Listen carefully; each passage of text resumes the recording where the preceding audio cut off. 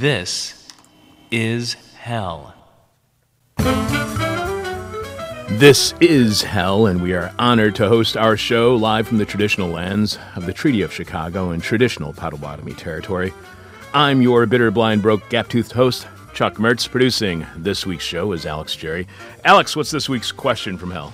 This week's question from hell is, why are you suspending your presidential campaign? Why are you suspending your presidential campaign? Why are you suspending your presidential campaign? I'm going to say it's because I wanted to go out and prosecute more African Americans and throw them in jail. What do you think? Is that a little too mean-spirited? Oh, Kamala Harris, how we missed you. Leave your answer to this week's question from hell at our Facebook page, facebook.com/thisishellradio, and you will have a chance at winning a book that we already featured on this week's show, Charles King's Gods of the Upper Air, How a Circle of Renegade Anthropologists Reinvented Race, Sex, and Gender in the 20th Century. You can hear our interview with Charles at thisishell.com. And you should listen because Charles's book is going to make our annual year-end list of favorite books to be featured here on This Is Hell. We'll be announcing all of our favorite books in 2019 during next week's shows, streaming live at thisishell.com on Monday, Tuesday, and Wednesday, and then broadcast for the very first time Saturday morning on Chicago's Sound Experiment, WNUR 89.3 FM, and in a continuous loop from 9 a.m. to 9 p.m. all day Saturday, again, at thisishell.com. Today on This Is Hell, there's an organization whose members include, Steve Bannon. The group's president is the Family Research Council's president, Tony Perkins. Other members include Left Behind Rapture series author Tim LaHaye, founder of Focus on the Family and the Family Research Council, James Dobson. Former director of the Christian Coalition, Ralph Reed, American Family Association and American Family Radio founder, Donald Wildman. They're funded by the DeVos and Prince families, the families behind the creation of such horrors as Betsy DeVos and the mercenary army formerly known as Blackwater. Other families bankrolling the group are the Kochs and the Mercers, who were major investors in Cambridge Analytics. Kellyanne Conway is a member of the organization. So you'd think we know about such a powerful association of Trump administration officials, Christian evangelicals, and far-right plutocrats. And we will when we talk to award-winning author and media analyst Ann Nelson, author of the new book, Shadow Network, Media, Money, and the Secret Hub of the Radical Right. It all sounds very creepy, but it's even creepier than you think. What they want to do is end democracy as we know it here in the U.S. and replace it with a theocracy mixed with a plutocracy, which creates a government by the rich, for the rich, who rule in the name of God. Yes, it's that creepy.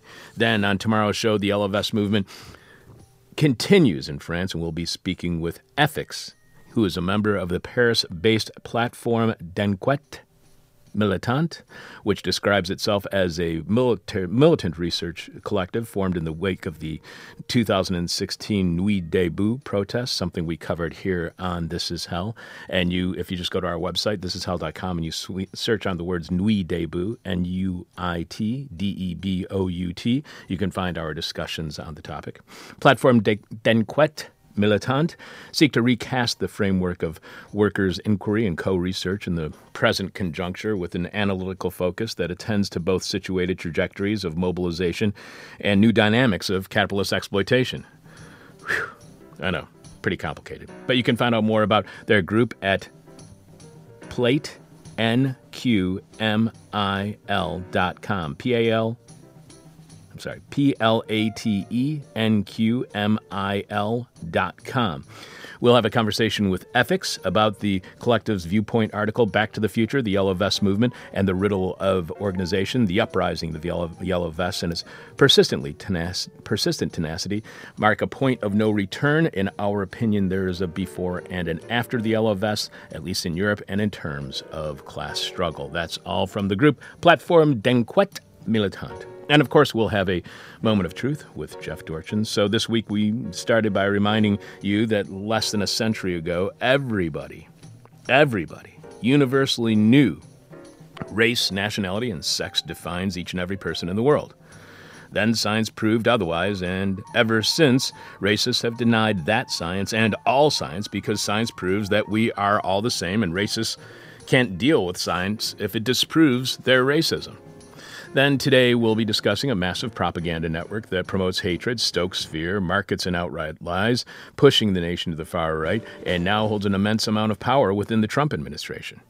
And tomorrow we'll get back to the Yellow Vest movement and find out what's happened since our last report way back in February, back when every media outlet was telling us that the movement would end any day now.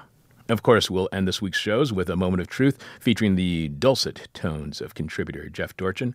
I'm your bitter, blind, broke, gap-toothed radio show host, Chuck Mertz. Producing this week's show, Alex Jerry. Earlier on this week's show, I mentioned how this year, due to our recent schedule change, I was able to have a 4-day Thanksgiving break for the first time since 1995. I described how my 4-day break was so exhausting that I need another 4-day break. We had family visiting, and as they were driving back and forth from the Lansing, Michigan area, which means driving through the lake effect snow region along the southern edge of Lake Michigan, all through Indiana and into southeastern Michigan, with a winter storm predicted for their drive home Sunday, they wanted to make certain to watch the local news weather reports. I know, you can just check your phone, but have you ever seen WGN TV's Tom Skilling's weather forecast? Want to know where all the Enron money went? Check out Tom Skilling's amazing weather center, which had to have been paid for with the ill-gotten gains from his brother, former Enron CEO Jeffrey Skilling's crimes. At least that's my conspiracy theory. With Jeffrey now out of jail, having been released in February, who knows? Maybe Tom's weather center will get an infusion of hard, cold, non-sequential cash in an update. But to watch the weather, you often see the news. And the news was awful, was horrible this weekend. If you haven't seen it, and I suggest that you do everything you can to not see it, video was released showing Chicago police body slamming 29-year-old Bernard Kirsch. I don't need to tell you that Kirsch is black, do I? Because this would not have happened to a white person. It's an awful video where Kirsch's head bounces off the cement sidewalk near the curb, and his body appears lifeless. It's an awful video, and no circumstances can justify this kind of violence. But don't worry, Chicago police and the media are trying to find a justification. First, it was Kirsch was drunk. Then it was he was drunk and in public. Then it was he was drunk in public and yelling profanities at cops. Then they added in he had spit at cops. Then the story became Kirsch licked the officer's face. Finally, it was revealed that Kirsch is schizophrenic, none of which justifies body slamming someone to the sidewalk, bouncing their skull off concrete, leaving them unconscious with bruises all over their face, and then holding them for far too long in jail despite the family and Rainbow Coalition posting bond.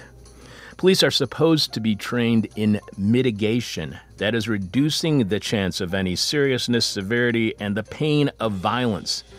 They are not supposed to be body slamming people to the ground, and if they do, then that is a failure of police or training. Nobody is training cops to body slam people to the ground. It's such a disturbing video, and because my girlie's mom and her aunt needed to watch the weather, I saw the horrible images more than a dozen times, and at least half of those viewings were inadvertent, with the news being in the midst of showing the beating when I tuned in. It was horrible. Changing channels, and all of a sudden I just see that body slamming and the lifeless body laying there yet again. It got so bad that in one news report on Chicago's ABC 7 News, in less than 90 seconds, they showed the video 7 times. That's less than once every 13 seconds, and the video is only 6 seconds long.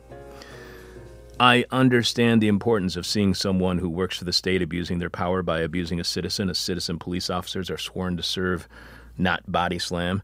But showing it 7 times in a row numbs the viewer, normalizes the brute force. It might even cause wrestling fans to cheer the violent and potentially deadly takedown. It was literally making me sick to my stomach, and I'm not using that word incorrectly. I was literally near puking. It felt like I was some kind of droog being reprogrammed to hate violence. After family left early Sunday to avoid the storm that was arriving, I turned on CNN to see what the hell goes on there on Sunday mornings. How the hell would I know? On Fareed Zakaria GPS, Zakaria was reporting on the potential for the Labour Party to win parliamentary elections and Jeremy Corbyn to become the next Prime Minister of England. Beneath an image of a smiling, waving Corbyn, Fareed Zakaria GPS ran the chyron, specter of socialism, which is weird because GPS has yet to show an image of President Trump with the chyron, specter of fascism. Zakaria's elitist Wall Street allegiances didn't stop there. Fareed frames the issue of taxes not as taking money from the rich and giving it to the poor, but what would, quote, drive taxes up on corporations and the rich to pay for a significant increase in day-to-day public spending. Fareed can't say, to help people who need help, to give everyone easy and affordable access to health, education, housing, food, transportation, clean water, and air. You know, the things you need to live. If Fareed did, he'd experience spontaneous combustion, I'm pretty sure. Which is why I tune in every so often, which is the only reason I tune in, to see Fareed Zakaria spontaneously combust. We received some listener feedback on Report on My Thanksgiving from earlier this week, and why a representative of my new healthcare provider asked me how often I see family, determining that I never see my family, despite the fact that I just spent more than 3 weeks over less than 3 months with my family. We'll share that email with you after today's guest when we read listener feedback. Another end of the world is possible. This is hell.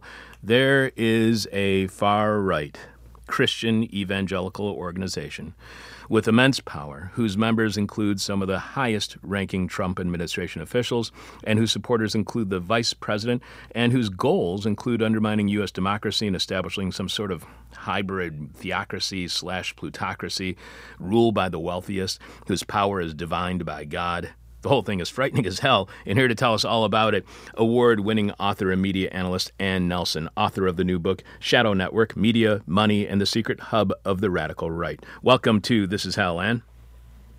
Thank you. You can follow Ann on Twitter at @ANelsonA, the letter A, Nelson A, and you can find out more about her at her website, ann-nelson.com. That's with an E, ANNE-Nelson.com. You write how one day in August 2004, as I drove down the street in my hometown of Stillwater, Oklahoma, I turned the radio dial to a new station. I settled on a random call-in show and sat back to listen. The host was denouncing the candidacy of John Kerry in terms that went something like this.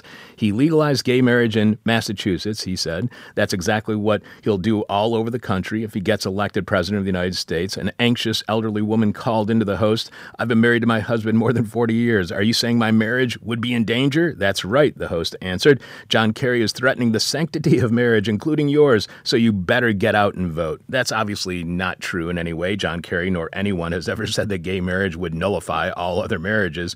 In your research, how typical is it for conservative media to simply outright lie to their audience, knowingly sharing something that is not true in order to influence their audience? Or are they more so just misleading them?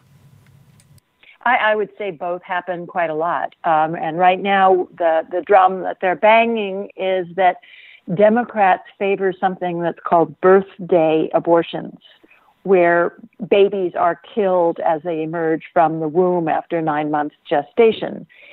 And this is not the case. They call it abortion on demand. They've made animated films that are shown in churches illustrating this. And the problem is that you have so many news deserts in the middle of the country that a lot of people don't really access verifiable sources of information and professional journalism. But do you think you could convince that audience otherwise, even if you gave them countering information, proving, even maybe showing, science that backs up your claims? Do you think they'd actually listen or change their point of view? Well, when in Shadow Network, I look at who the hardcore supporters of Republicans and Democrats are, and there's 20 to 25% in each camp, which leaves a lot of voters who do not go to the polls. And activating the unengaged voters has been the strategy of this movement, finding fundamentalists who have not been voting and directing this information and misinformation to them and telling them that it's their Christian duty to go and vote in their direction. So I think that the race to 2020 is going to be targeted get out the vote campaigns on both sides. Do you think that will be I know it won't be as effective initially because the Democrats at this point are playing catch up, but do you think that it will be effective for Democrats as well as Republicans as we move toward the future? It depends on how strategic the Democrats are going to be. There's a lot of noise in the atmosphere that goes back to the popular vote. And of course, Hillary Clinton won the popular vote by 3 million, and she lost the Electoral College by less than 100,000 in 3 states, Michigan, Wisconsin, and Pennsylvania. So if the Democrats don't pay attention to how the Electoral College actually works, they may misfire.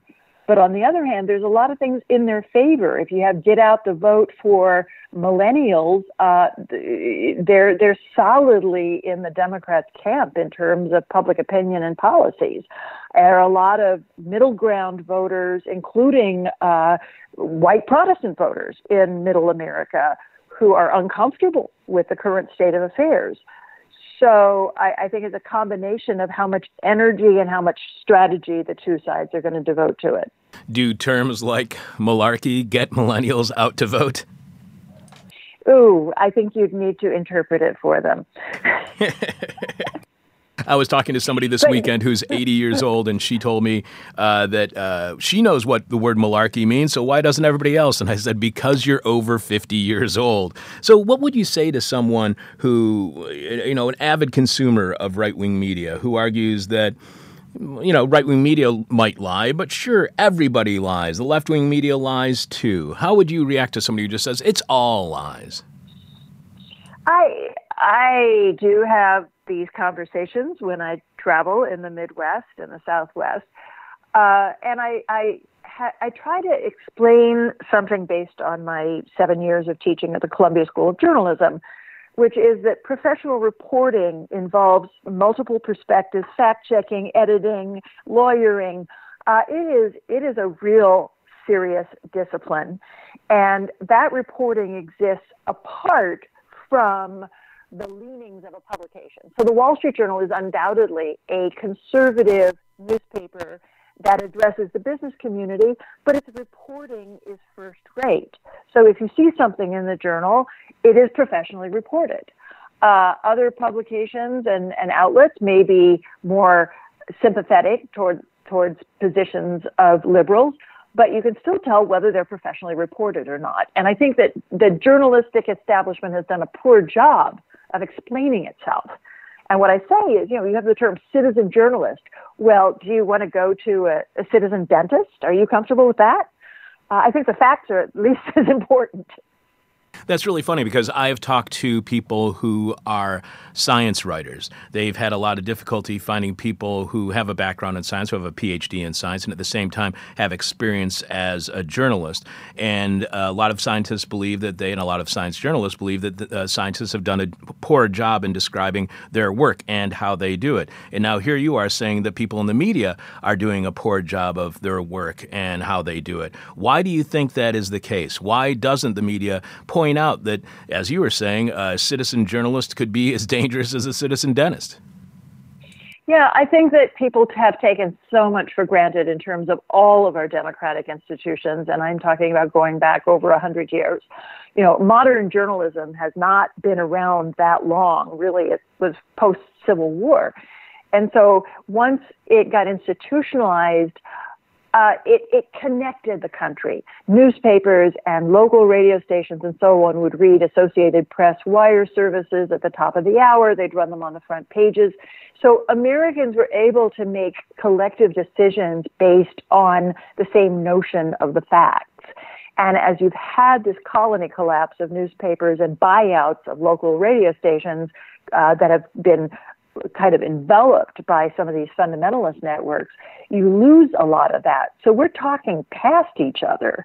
I have been listening to these radio stations saying that the reason you shouldn't vote for Hillary Clinton is that she's a demon. And it's how do you fact check that?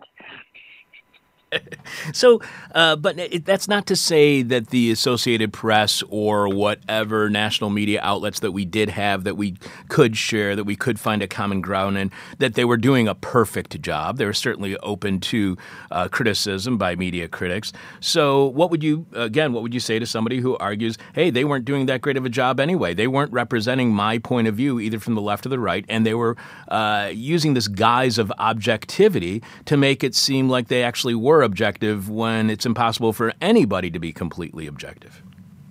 Well, I think that objectivity is kind of a red herring. That's where you go to professional reporting. Did it happen? Did it happen in this way? And the criterion you can use for news organizations is, do they run corrections? When somebody at the New York Times makes a mistake, the paper runs a correction, and it is humiliating for all concerned. But they do it because they feel a responsibility to the public record. So nobody's saying that the AP or any other news organization is perfect. But if you have an honest effort to talk to both sides of a question, which is something that broadcasting lost with the demise of the Fairness Doctrine in 1987 with Reagan, where all of a sudden broadcast outlets didn't have to report both sides of a controversy. And that gave rise to all of this fundamentalist broadcasting and right-wing talk shows, which are really unidirectional messaging. They use the formats of news reporting, but they only show one side. And so you listen to these fundamentalist stations, as I have, I won't say ad nauseum, but at length. And they're only telling one side of the story. They only promote right-wing Republican candidates and policies. You never hear a kind word or a representation of a Democrat. Whereas on professionally reported outlets, you do. You hear representations of both sides of the story, and then they'll tell you what they think, but you can also decide what you think. I don't know. I don't know if our show would be on the air if there wasn't, if the Fairness Doctrine was in place. While I do have people on the show who I may or may not agree with, and I do often pose questions in a framework of being a devil's advocate, I'm really not certain if this kind of show would exist if there was a Fairness Doctrine. Do you think that we need to get back to having a Fairness Doctrine? Well, as I understand it, you are not a radio station with a federal license. Is that the case? We are broadcast on 3 different radio stations that do have federal licenses, yes. So you're a program. And if you were the only program on those stations, I would question that. I would guess that they have news reporting as well as your opinion reporting, which would meet the requirement. All right. Well, then I'm fine then. Thank God I can still broadcast. You write America's... Cool, yeah. You write America's... Yeah, it's not saying that you don't have editorializing. Yes, that's a very significant part of news reporting, but you also have fact-based reporting, et cetera. So it's really, and fact-based reporting will say the person that was shot by the police said this, the spokesman for the police department said that. It's just basic. Right. You write that America's national news media were caught off guard and experts scrambled to find an explanation as to what was happening with the rise of right-wing media. The New York Times turned to Fox News. Trump voters don't believe what anyone in the news media is telling them, except for maybe Fox News, stated one op-ed. The New Yorker named The Apprentice as the show that made Trump's presidency possible. A report from Harvard's Berkman Klein Center pointed to news platforms making a case that conservatives shunned professional online media organizations in favor of pro-Trump, highly partisan media outlets such as Breitbart News, and all of this led to the election of Donald Trump as president of the United States. To what extent do you think that's true? Do those on the right only seek out right-wing media outlets? Because on Fox News, they argue that at least they will have Democrats on their panels, but they claim MSNBC never does, which not only equates Fox's right-wing leaning with MSNBC's left-wing leaning, but it also packages MSNBC as far more left and unbalanced than Fox News right-wing broadcasting. So does today's right-wing as well as the left now only seek out information that confirms their bias?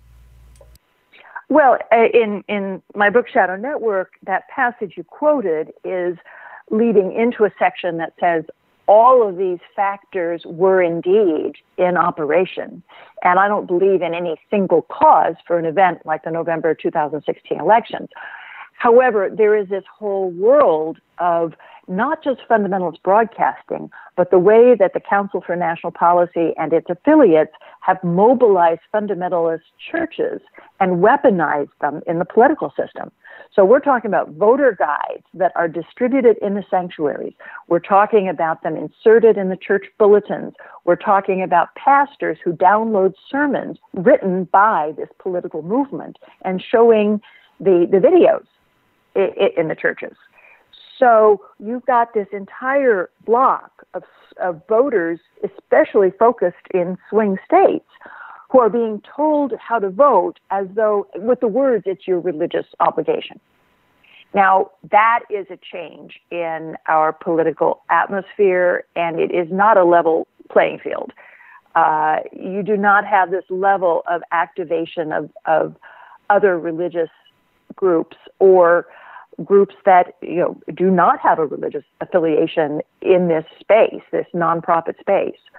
So I'm talking about a whole networked movement that involves media, big money, millions and millions of dollars, and operations on a state level as well as a national level. That's why I call it the shadow network. There are all of these moving parts in this machine. Did something change to allow religious organizations to start reading scripts, essentially, that were written by far right-wing political organizations, putting within Bibles and putting within the scriptures, tips on who to vote for? Did something in the law change to allow that, or is this still up in the air when it comes to the legality of this process? Yeah, it is a shady area in terms of the legality. There was something called the Johnson Amendment that was passed that said no nonprofit organization, tax-exempt organization, should be doing outright campaigning. And that amendment has been eroded over a few decades. And it's been eroded by various organizations on all sides. But I have not seen it as aggressively attacked as by this movement, to the point where fundamentalist churches have even been recording some of their activities in the political realm and sending tapes to the IRS, daring them to go after them because they think they'll benefit from the publicity. And the IRS has been very timid about enforcing the regulations. In the New York Times this week, there was an op-ed saying that what is needed is a left-wing religious movement. Do you think that's what is needed, or do we just need to take the politics back out of religion? I think that we're in this very interesting point where the silent majority has shifted. I think it used to the right used to be silent, and this right at this moment is very, very noisy. But I think that there are a lot of people in the middle road, including Midwestern Protestants, many of them, who are quite uncomfortable with the current state of affairs, and they're looking for a place to land. They feel uncertain. And I'm fine with a religious left, but they tend to be more active and vocal. And I feel in my conversations in places like Wisconsin and Michigan and Oklahoma that people in this middle, who are not going to be socially out there in the vanguard, but they're going to be basically tolerant and decent. They're looking for a place to go right now. And the churches, the mainline Protestant churches, like the Methodists and the Lutherans and the Presbyterians, for the most part, felt it was inappropriate for them to get involved in politics. So I think that this is a gap that would need to be subtly addressed with political rhetoric in the coming year. You discovered the rapidly evolving ties connecting the manpower and media of the Christian right with the finances of Western plutocrats and the strategy of right-wing Republican political operatives. Many of their connections were made through a secretive organization called the Council for National Policy, you report, which, as one member has said, brings together the donors and the doers. How secretive is the Council for National Policy, and how did you discover it? Is it hiding out in the open? Yeah, it's found its own shadows. It was founded in 1981, and it's got three components. One is big money. The DeVos family, which Betsy DeVos married into in Michigan, is one of their major donors, also a financier named Foster Friess, the Templeton Foundation. Then it's got the media people. It's got very active radio networks. There are several of them, including the very large Salem Media, and their owners are members of the Council for National Policy, as well as representatives of a lot of fundamentalist, everything from movie production companies to digital platforms to people who work with fundamentalist television, which is a big market people overlook in the United States. So the third area that you have are the political strategists. Now, Richard Viguerie is an old name from the Nixon and Goldwater days. He's been active throughout his career. And these are people who are really astute about designing long-range strategies to slice and dice the battleground states and find these hidden pockets of fundamentalist voters who can be activated and sent to the polls. You write, the Council for National Policy was founded in 1981 by a small group of arch-conservatives who realized that the tides of history had turned against them. They represented an American past dominated by white Protestant male property owners. They dreamed of restoring a 19th century patriarchy that limited the civil rights of women, minorities, immigrants, and workers, with no income tax to vex the rich or social safety net to aid the poor. So the Tea Party started with Obama becoming president. It seems the Council for National Policy started with Reagan becoming president. Since Reagan, the country has moved increasingly to the right, including even presidents from the Democratic Party showing little support for unions or their members when considering free trade pacts. They're mostly supported by Republicans and conservatives. Democrats create welfare reform that cut welfare and was mostly supported by Republicans again. Democrats deregulate the financial markets, which was a policy driven by Republicans. Mass incarceration increases under Democratic presidents, even increases in the number of wars the U.S. is engaging in under presidents from the Democratic Party. Did the Council for National Policy not only push the right farther to the right, but did it also push Democrats to the center, if not center-right? Because often Democrats don't care what right-wing media is reporting, even dismissing it because they don't watch or listen. So how does the Council for National Policy even affect those who are not conservative Republicans? Well, when I talk about the Council for National Policy, I don't want to suggest that it's this major agent. It's a network, and so the actions are carried out by its affiliates. There are some 400 members, many of whom are heads of their organizations. In terms of its secrecy, the membership is secret, but over the years, the roster of members has been leaked several times. So that's one way we know who's in it. Their meetings are secret. The proceedings are secret. Occasionally there's been a leak. So I really spent a lot of time in Shadow Network piecing together who they are, what they do. In terms of their impact on our political life, well, you look at something like the National Rifle Association, and its head, Wayne LaPierre, is a very active member of the Council for National Policy. What some of these organizations, including NRA, will do is get involved at a local or state level in elections. They'll whip up anxiety about a proposition or a piece of legislation or a candidate, and often under false pretenses, putting out information that is simply incorrect. And then they'll use that to create coattails for Republican candidates. So in that way, they put Democratic candidates at a disadvantage rather than, I would say, pushing them necessarily to the right. They destroy their center of gravity. They have a position, they've worked it out, they know from polling where it stands, and then all of a sudden they're under assault with this misinformation, and they abandon their center of gravity and become less effective in communicating with the public because they're running for cover against these false statements. You write that you discovered hundreds of broadcast outlets, such as the radio station I heard back in 2004, that belonged to members of the Council for National Policy. Three key players dominate the landscape: Salem Media Group, as you mentioned earlier, BOT Radio Network, and the American Family Radio Networks. Over the years, they have connected their holdings to a cohort of pastors, politicians, and tycoons, creating an armada of radio stations and news outlets loyal to the CNP's political agenda and selling millions of Americans on its harsh combination of plutocracy and theocracy. How aware is the viewing public, the consuming audience, that what they are watching is a propaganda machine for plutocracy and theocracy? How aware are they that they are being convinced into supporting governing by the richest people who rule in the name of God? Well, I think that these organizations and their programming, if you listen to the radio shows, there's a variation. Some of them are real fire and brimstone.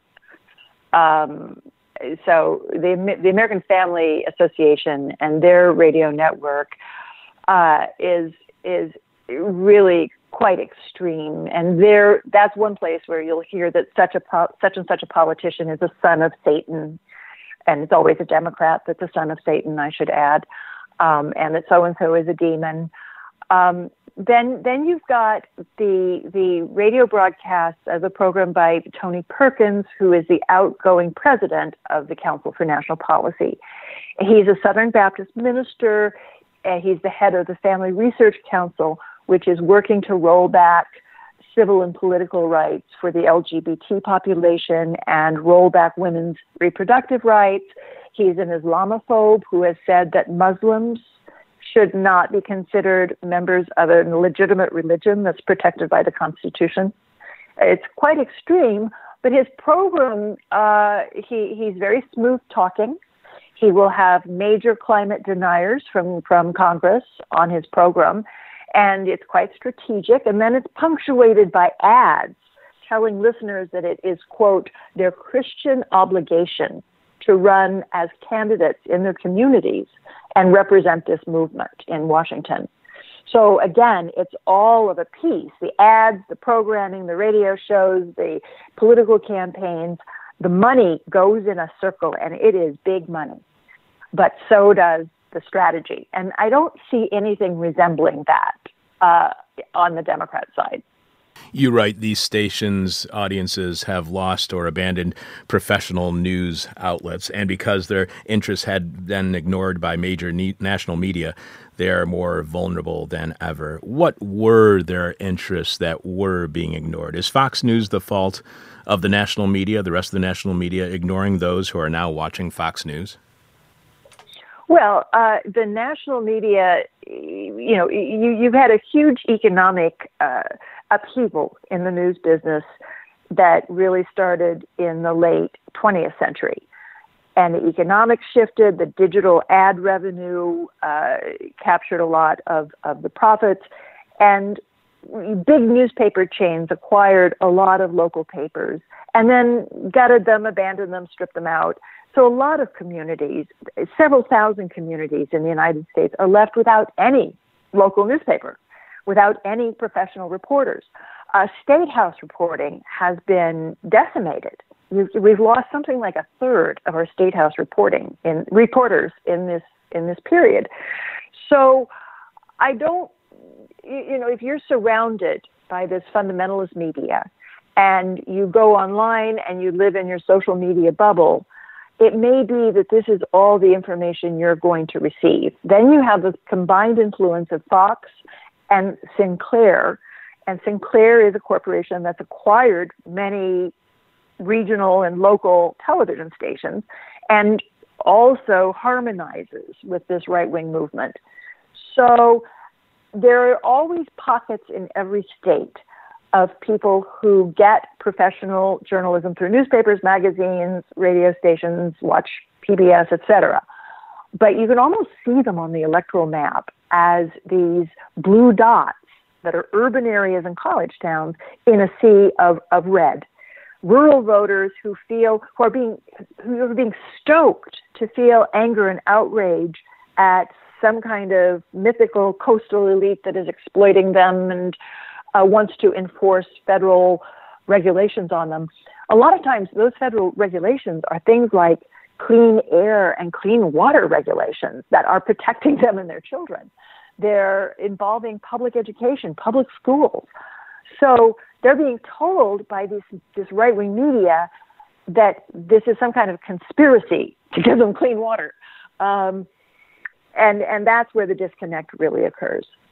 You write the wallpaper effect of wraparound media can have a powerful impact. Abraham Hamilton III, host of American Family Radio's Hamilton Corner, described the October 1st, 2017 mass shooting in Las Vegas as Satan's work, immune to legislation. The Democrats, he complained, were exploiting the victims by calling for hearings on gun control. This charge was repeated, often in the same language, by other Council for National Policy-affiliated political and media figures across platforms, including the Daily Signal, the Hillsdale Collegian, and Fox News' Todd Stames show. Now, this falls in line with a couple of past guests we've recently had on the show. We talked to Adam Kotsko about his N+1 magazine article, The Evangelical Mind, and Tad DeLay, author of Against What Does the White Evangelical Want. They are both people who were raised as Christian evangelicals and are no longer. So this falls in line with what Adam and Tad were telling us about Christian evangelicalism. That is, anything bad is Satan's work, and anyone who tries to undo Satan's work is arrogant, full of hubris, even blasphemous, and reacting in a way that they may call social justice. And if you are trying to do the right thing, you are trying to mimic, if not mock, Christ, and your good work should be dismissed as blasphemy. By claiming that any action is the work of the devil, do Christian evangelicals eliminate the possibility of any solution to the problem at all? Does blaming it all on Satan disempower citizens in a democracy, even purposely and intentionally undermining people power? Well, first of all, I'd just like to distinguish within the terminology. You know, the United States has millions and millions of people who describe themselves as Christian who do not subscribe to this philosophy, and many, many millions who actively oppose it. Evangelical is also one of the broader categories. It means people who consider themselves to be born again in theological terms. It includes not just the conservatives, but also moderates, and it also includes liberals like the Red Letter Christian movement. The fundamentalists tend to be more conservative, and that is the subset that I mostly write about in my book. But there's even divergence within the fundamentalists. So I think it's really, really important for us not to lump categories together and assume that one description fits all. Now, in terms of blaming whatever happens on the devil or God's will, yeah, I do think that approach can undermine civic life. You could say to them, God helps those who help themselves, right? I mean, if you want good public schools, then you figure out how to get public schools and support public school teachers who donate so much of their energy and their well-being to society's children. And the other problem with this whole issue of literally demonizing opponents in different parts of the polity is that it makes it very difficult for society to work together. It really creates discord, and it's reflected in what you have in Congress, where you have legislation that needs to be carried out for the good of the country. And you have such a polarized atmosphere where the Republican Senate would rather have the public suffer than have themselves be shown as collaborating with Democratic people in Congress on something that serves the common good. So we really need to go back to finding our common story as a nation.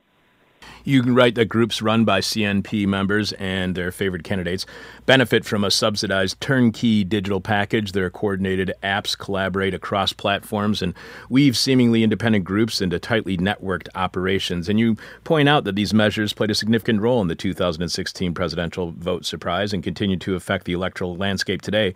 But the CNP's preferred Republican candidate that year was Senator Ted Cruz. When Donald Trump won the nomination, the movement turned on a dime, delivering its national network of media and manpower to carry Trump's message in return for his promise to advance its policy's objectives. The impact of this network was born again in key races in the 2018 midterm elections and can be anticipated for 2020.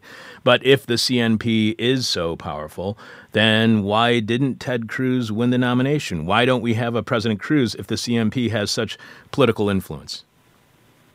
And again, the Council for National Policy is a network. So it's not an acting body. It helps its members collaborate across these various areas and platforms.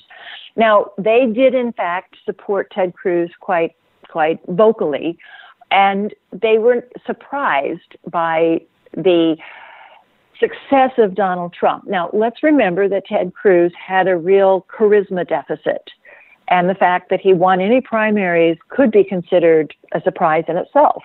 He is not the most dynamic candidate you will ever see, either on television or in person. On the other hand, Donald Trump did have his own weird charisma. He had his television celebrity working for him, and he also was able to energize this base that ran parallel to the fundamentalists. It's not a complete overlap. It's connected.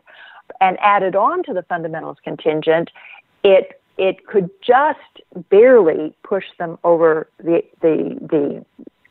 edge for the Electoral College.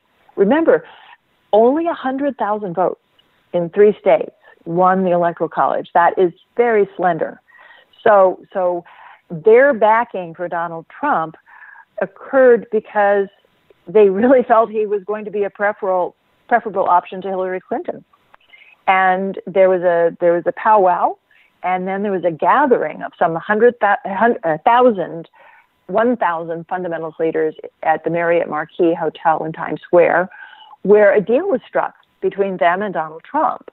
And they basically said, all right, we'll give you our ground troops, we'll give you our money, we'll give you our strategists, and you will give us the ability to present nominees for the federal courts. You will ditch your first choice for your running mate, Chris Christie, and substitute our guy, Mike Pence. You will allow us to write sections of the Republican platform for the National Convention, which indeed happened. And you'll appoint an Evangelical Advisory Council. And this council was a third members of the Council for National Policy. So they got a lot for their money. And what they've actually said in retrospect is that this served their purposes better. They say in many sites, they say, well, Donald Trump may not be a man of God, but he's an instrument of God. And sometimes they call him God's wrecking ball.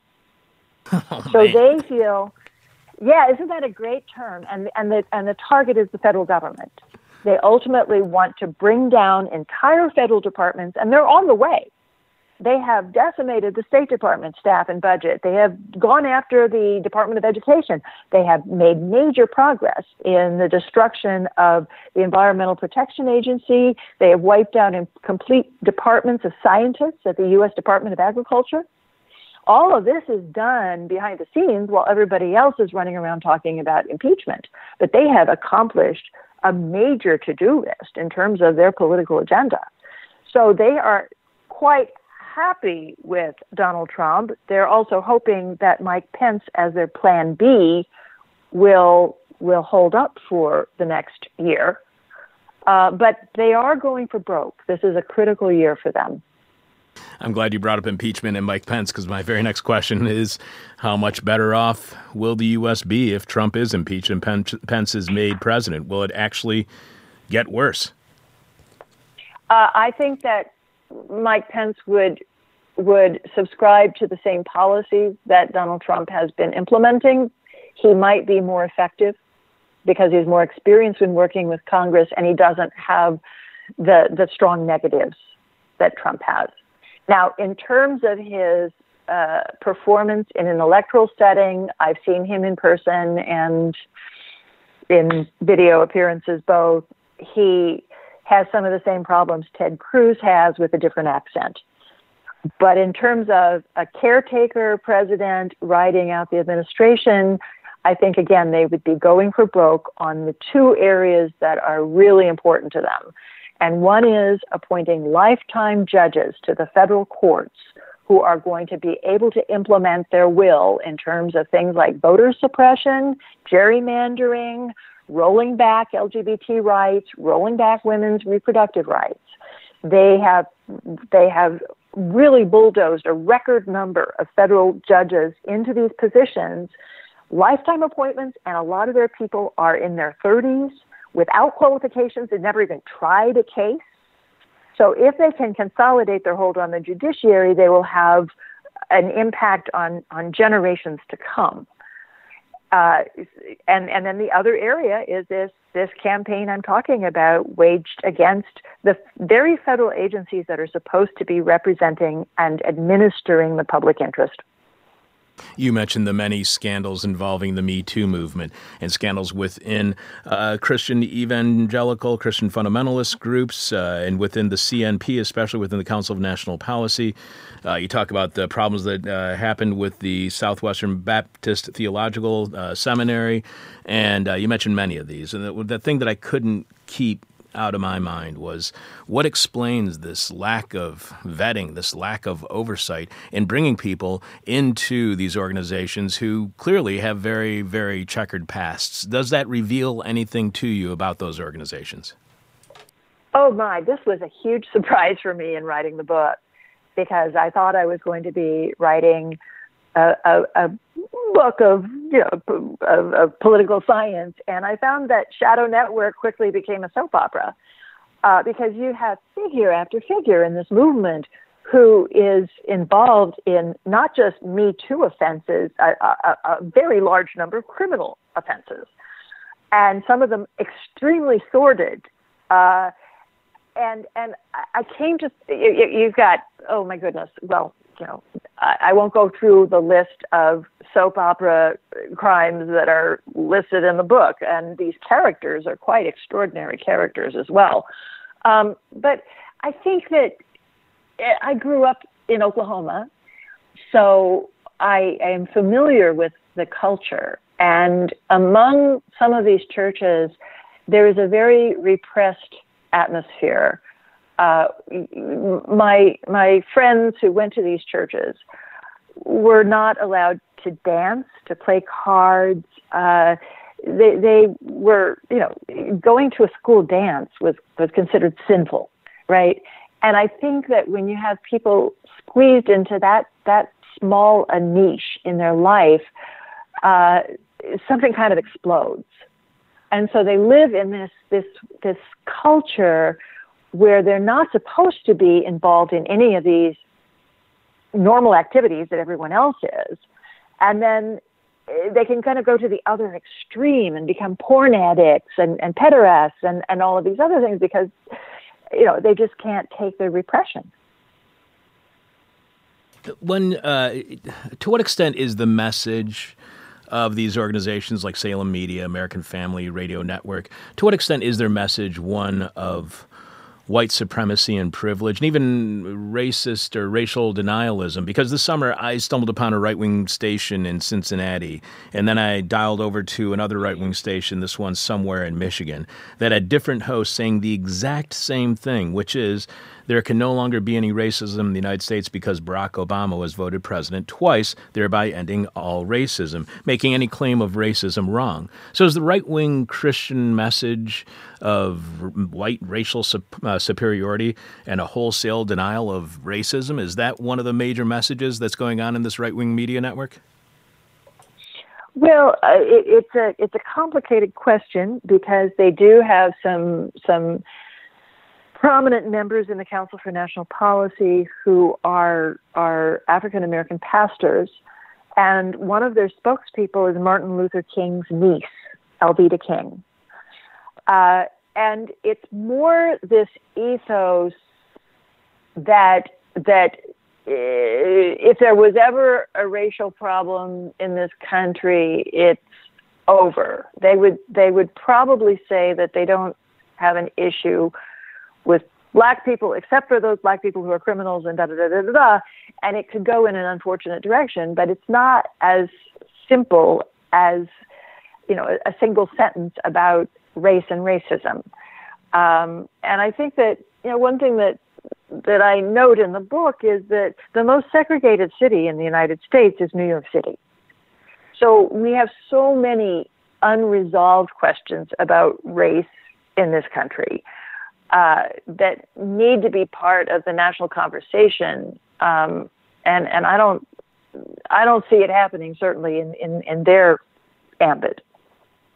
You write how you spent time among the partisans of the movement, attending their meetings, their church services, and their rallies. I listened hard and found virtues as well as failings. I spent long hours of time listening to fundamentalist radio shows and watching videos to learn their perspective, and I heard valid points, ingenious strategies, and outright lies. Now, first of all, congratulations on not being a drug addict and an alcoholic by the time you were done doing all of that. But how important are those outright lies that we were discussing at the very beginning to their message? Could they still have the same success that they have had by simply embracing their virtues, eliminating their failings, and making valid points and ingenious strategies without the lying? Yeah, I don't think they would succeed without the lies. So, for example, when both Ted Cruz and Donald Trump use their line that Democrats like to execute babies, right, which is what they say, quote unquote, execute babies.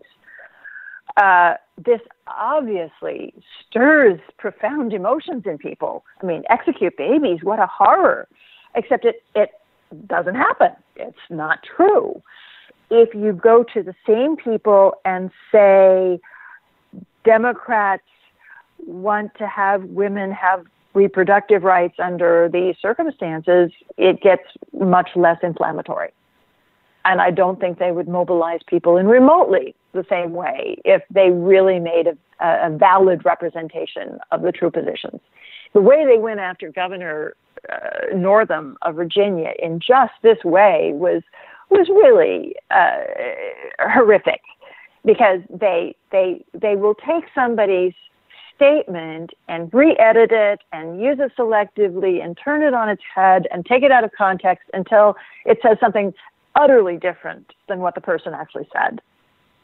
And that's really not helpful. If we want to have an honest discussion about any issue, that's what I mean about professional reporting. Tell us what the guy said, and then we can decide whether we agree with it or not. But don't turn it into a total misrepresentation. They've done the same thing with Planned Parenthood, and they have these entire feature films that are there's one about Planned Parenthood called Unplanned that opened nationwide, and it has an alleged Planned Parenthood official saying, "Oh, we give out abortions the way McDonald's sells hamburgers and fries, and we haven't met our quota this year." It's just offensive. If you want to have a conversation about Planned Parenthood, have it. But don't just pump out this misinformation that misleads people and activates them to vote under false pretenses.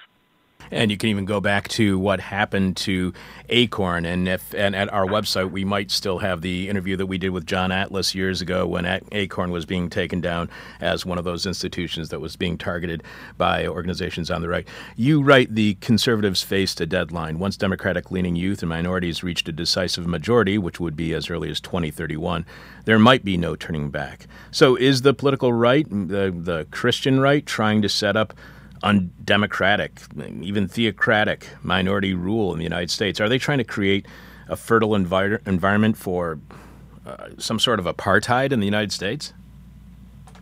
Well, I think that they want to secure control by what I would call undemocratic means. So, for example, when you go to certain districts where they have control over the legislature in a state, they will say that every polling place has to have plenty of on-street, have to have plenty of access to parking. What does that do? That makes it difficult to have a polling place at a public university because college campuses have a hard time with enough parking. But do you need to have a parking space to go vote? No, you do not. But that's a way of suppressing the millennial votes and the youth vote that will trend Democratic. And you repeat this in community after community. African American communities have their restrictions. Youth vote have theirs. In reservations where Native Americans live, they have passed regulations that say that you have to have a street address, not a PO box, in order to vote. Well, most of them happen to have PO boxes instead of street addresses on their reservations. That is clear voter suppression, and it's being implemented across the country, state by state, in areas where they control the legislature and the regulations. So I think that not just Democrats, but everybody who wants to defend American democracy has to be really energized and say, wait a minute, if we're going to have an electoral democracy, let's have the rules be fair and equitable for all citizens. You see this in place after place. So they stimulate the votes that they feel are sure things for their side. They suppress the other votes. And there's a whole set of mechanisms that are instrumented through the courts, through the state houses where they're Republican control.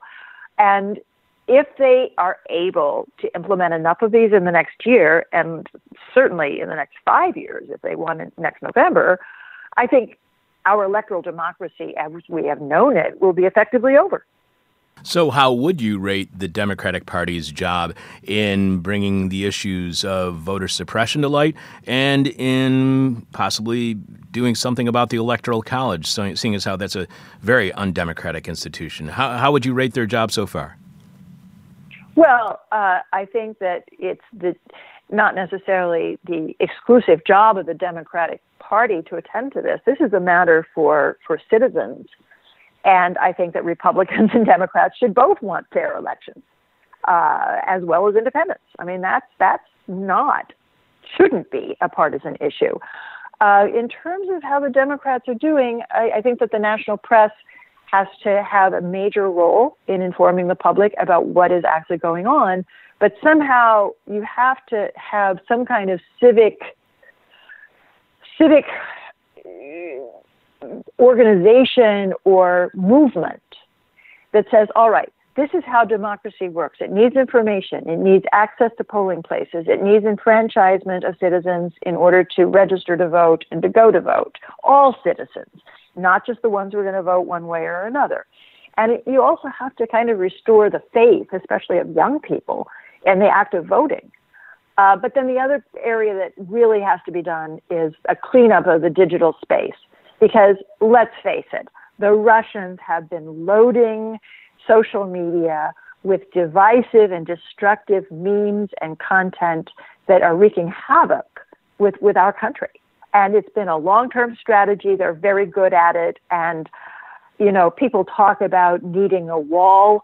You need a digital firewall to prevent the Russians from manipulating our system. And so that's not a partisan issue either. That is an issue of national defense.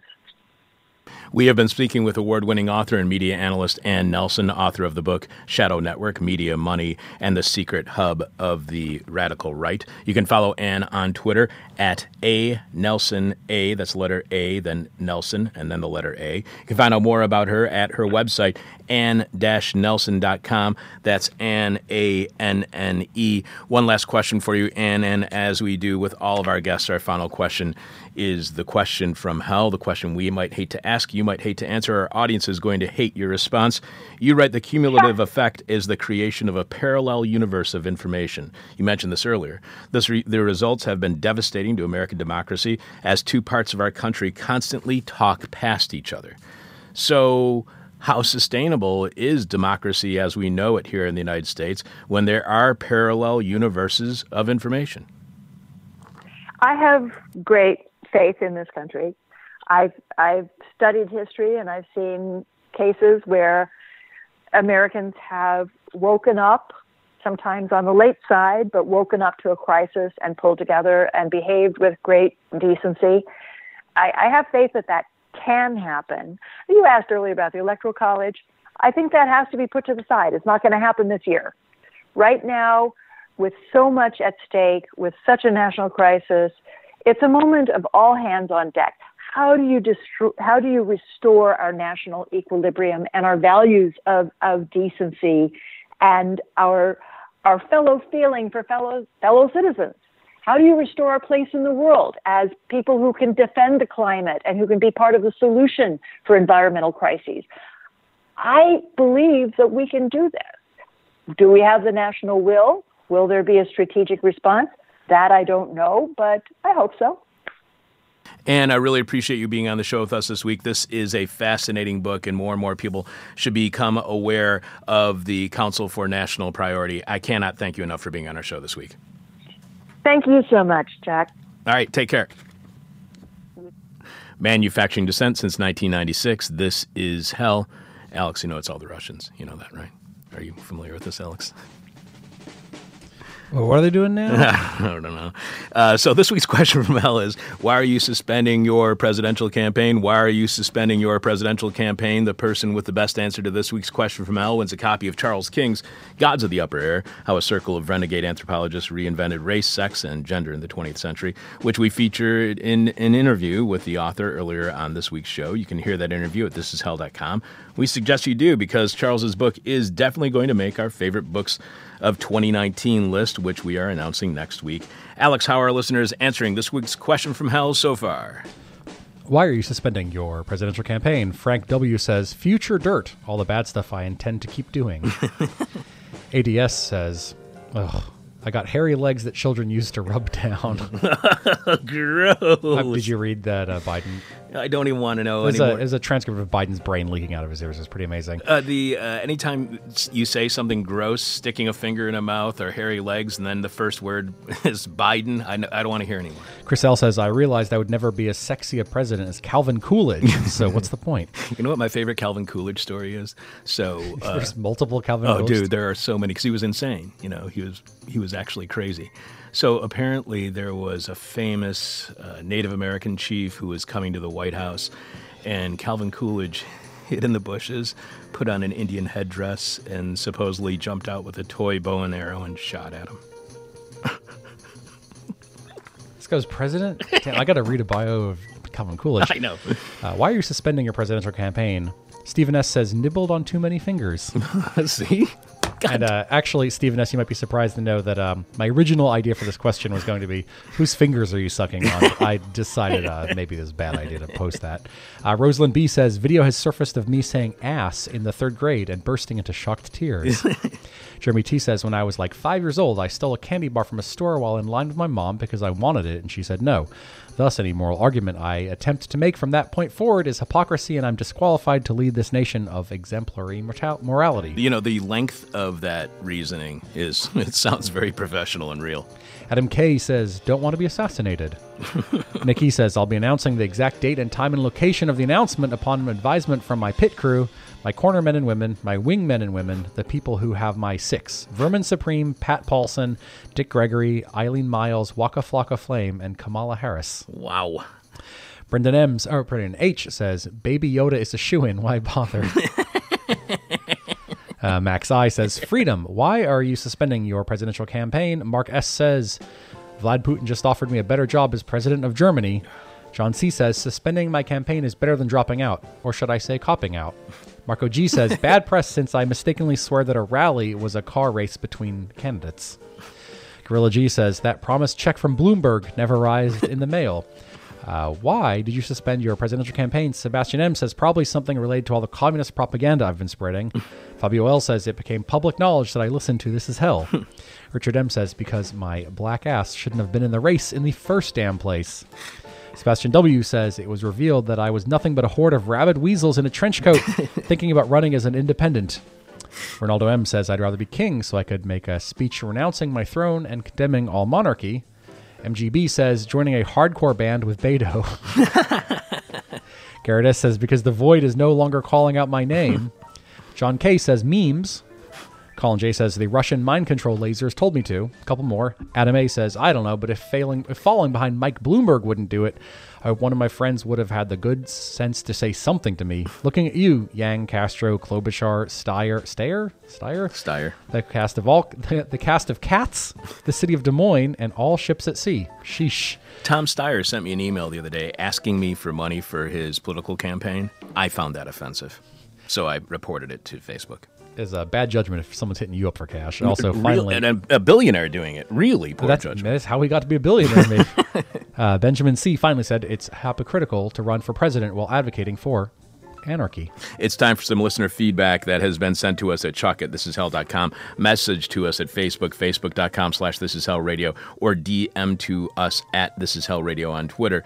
Or our first submission, and the only one we'll get to today, being sent to us via our Patreon page at patreon.com/thisishell, where you can subscribe to an exclusive Patreon podcast, which we do every week only for subscribers, with a new monologue from me and a classic interview that you cannot find anywhere else online. Dan writes, Chuck, your monologue about your doctor's appointment was great.